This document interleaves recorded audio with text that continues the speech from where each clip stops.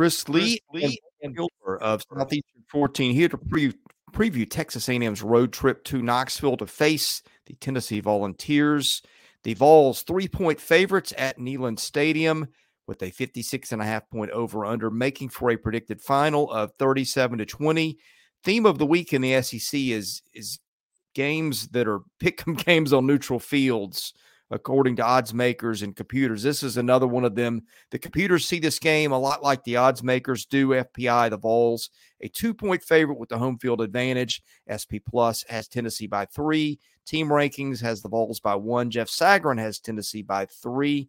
Average that out. That's Tennessee, a 2-point favorite between the computers and the odds makers. The Vols have had a week off since beating South Carolina in Neyland Stadium. Defense was very disruptive in that game, and the Aggies took Alabama to the finish line in a heartbreaking loss to the Crimson Tide in College Station. Can't wait to see this one, which you can see 2:30 Central on CBS, Blayne. Absolutely. For all you people that live in, God's country on the East Coast, that's 3:30 Central, 3:30 Eastern. So on CBS, but Tennessee for sure has the benefit of getting that bye week and getting rested up and healed up. Guys like Dante Thornton, Cooper Mays, all these guys getting healthier for them. So that is a big deal, especially with Dante Thornton. And we'll talk about this on the offensive side of the ball, but really going to have to step into a bigger role. Brew McCoy, that awful injury he sustained against South Carolina. So they've had time to work on their repertoire and their rapport with those receivers, with Brew McCoy gone with that bye week. And then Texas A&M, you can't let Alabama beat you twice, plain and simple, Chris. You gotta flush that one and move on. And now they go into a tough road environment in Rocky Top. All right, the Aggies scoring 35.5 a game, averaging 6.3 per offensive snap, 5.1 on running plays, 7.2 on passing plays, turning it over 2% of the time. The Vols defense has been really good, giving up 17.8 per game, 4.4 per play. That's the same run as it is pass, and forcing turnovers 1.7% of the snap. Key stat here, Tennessee 22 sacks. The Vols just creating all kinds of havoc, but really have not faced a team with the total offensive talent that the Aggies have. Tennessee's schedule ranked 104th by ESPN's FPI. The tougher part of the Vols schedule, very much to come, starting with this one. And look, A&M has just got so many offensive weapons. Anaya Smith is just a continual headache. That receiving core A&M's got besides him is awfully good. Moss in the running game. I mean, Max Johnson has had almost identical numbers to Connor Wegman, who's done for the year. I'm not saying Tennessee can't get stops, but it will be tested in a way that has not been tested all year. Yeah, and it's going to have to do what Alabama did and try to make Texas A&M one-dimensional so you can be more aware of, okay, where the ball is going with those weapons, because Alabama shut down Texas A&M's run game. They only gave them 1.9 yards per carry A&M had in that game, and that's including, as you and I have talked before, Max Johnson is elusive and he can get out and make plays with his legs and stuff like that. But even that wasn't very successful for A&M.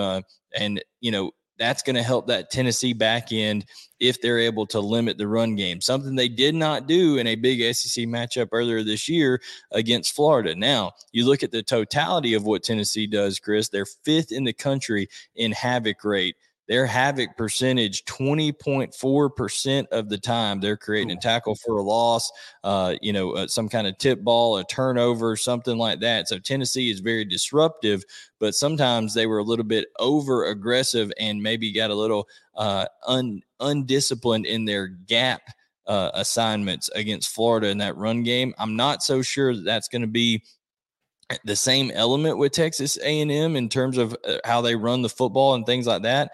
I would be curious if Anaya Smith gets a few more carries at running back with the lack of success that they've had. They can use him as a Swiss Army utility knife type deal over there. But as you mentioned, whether it's Moose, whether it's Anais, whether it's Noah Thomas, whether it's Evan Stewart, They have Ja'Day Walker. I mean, they've got a ton of guys who can make plays over there. And Tennessee, like I said, 5th in the country in creating havoc. They're going to have to do so to make Max Johnson have to play behind the chains and face some pressure, because otherwise you don't want to let Texas A&M and Bobby Petrino kind of dictate the pace of this one and allow them to have short third down opportunities and manageable ones and extend drives, because we know one way to disrupt a Heupel team is to extend drives against that defense and keep Joe Milton and company off the field.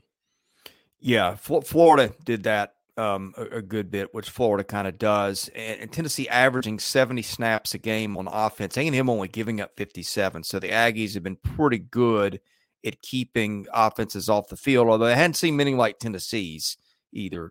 On the flip side of what we talked about on the other side of the matchup, the Aggies are going to be tested like few teams will test them all year.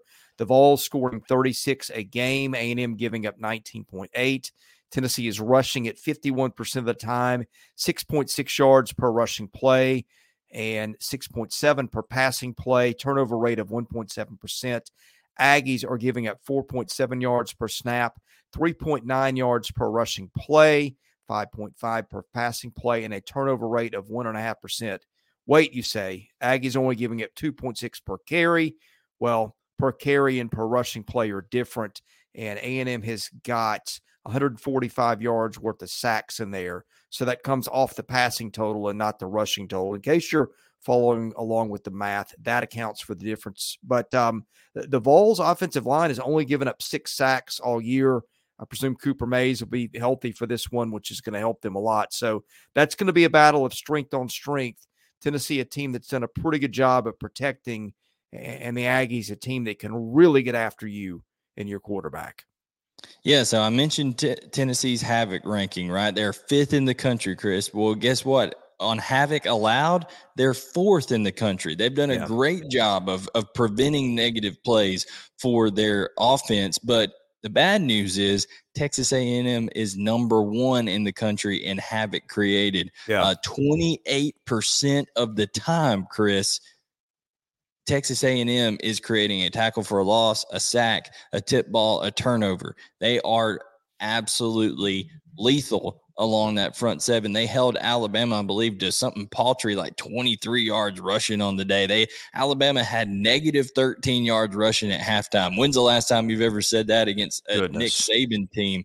But the bad news is they allowed Jalen Milroe to go off passing the ball and Jermaine Burton to have almost 200 yards receiving against them. So Joe Milton, Dante Thornton, if he's healthy, of course, Squirrel White, Ramel Keaton, all those guys, they have to be licking their chops. When you look at Texas A&M now has struggled mightily on the back end in terms of giving up explosive pass plays against Miami. Mind you, a Miami team that just lost to Georgia Tech at home this past week.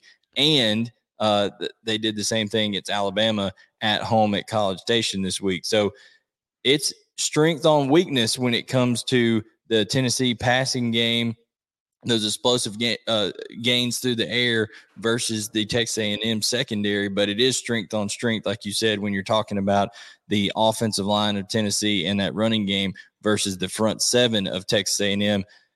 It looks like when you look at all the metrics and you look at how these two teams play, it looks like a lot of this could be on Joe Milton for Tennessee and that passing game this year, Chris. And it's just been a little bit of inconsistencies here and there. Overall, Joe Milton's done some good things, but I wanted to give you a comparison. You know, everybody now, when you're a victim of your own success in this world, right? So when it happens, when you look at the predicted points per play, okay, predicted points per play added last year through week 6 for Tennessee was almost a half a point per play. They were really, really clipped. It's down under 0.3. It's 0.29 points predicted added per play for Tennessee. So they're definitely not as explosive, definitely not getting those chunks like they did last year, but it's going to be Joe Milton. Can he be consistent in this game? Yeah, fascinating matchup. I still feel like I don't really know what Tennessee is offensively in a lot of ways. I know they can run the ball, you know, or the hype train for fair. The hype train for Joe Milton was through the roof. I feel like he's kind of been in between that guy that was the player that got benched 2 years ago and the guy that lit the world on fire against Clemson and Vandy at the end of the year. This will be a much better test for him. Okay, a couple of miscellaneous things, and I had to double check this. Texas A&M ranks 82nd on special teams according to SP Plus, which seems hard to do when you get Anaya Smith. Tennessee ranks 52nd. Penalty yards, A&M 50 a game, Vols 60 a game. So Tennessee had a little trouble with discipline, I think, in that Austin Peay game, which probably inflated that a bit. But anyway, those are the stats. All right, Blayne, I feel like a broken record this week. A lot of close games where the matchup is pretty even on paper. Go with the home team. Vols pretty tough to beat in Knoxville. That's where I'm going to go on this one. And oh, by the way, as we mentioned at the top, Tennessee with the week off to rest and prepare. What do you say? Yeah, I think with Cooper Mays getting healthy and that offensive line having 2 weeks and the benefit of being able to watch them against Alabama and kind of see what they've done, and Texas A&M having to play in that physical game against Alabama, plus it being on the road for Texas A&M, I'll go with Tennessee at home. But here's a caveat to that, okay? If Texas A&M can continue that havoc rate in the way that they affected Jalen Milroe, if they can do the same thing to Joe Milton early in that game, create a turnover here and there, it could be a totally different story. But I'm going to trust that Joe Milton and company with 2 weeks to prepare are going to take care of the football, and they're going to find some way to run it a little bit against this Texas A&M vaunted front. And then when they do come up to try to stop the run, take their shots deep. So I'll go Tennessee in a close one at Rocky Top. Can't wait to see it. We'll probably be talking about it on a live stream Saturday night. Usually run those around 9 Centralish, depending on when games are wrapping up and all that. So best way to catch that, hit that subscribe button, hit the like button. That helps our analytics. For Blayne Gilmer, I'm Chris Lee. We're Southeastern 14. Thanks for watching our content here. Plenty more of it on the way. Oh, by the way, basketball season coming up. Tennessee and A&M both got teams that are going to be ranked in the preseason. We're going to be talking about your basketball teams starting this week. So, again, another reason to subscribe. Thanks for watching us here at Southeastern 14. We'll see you again soon.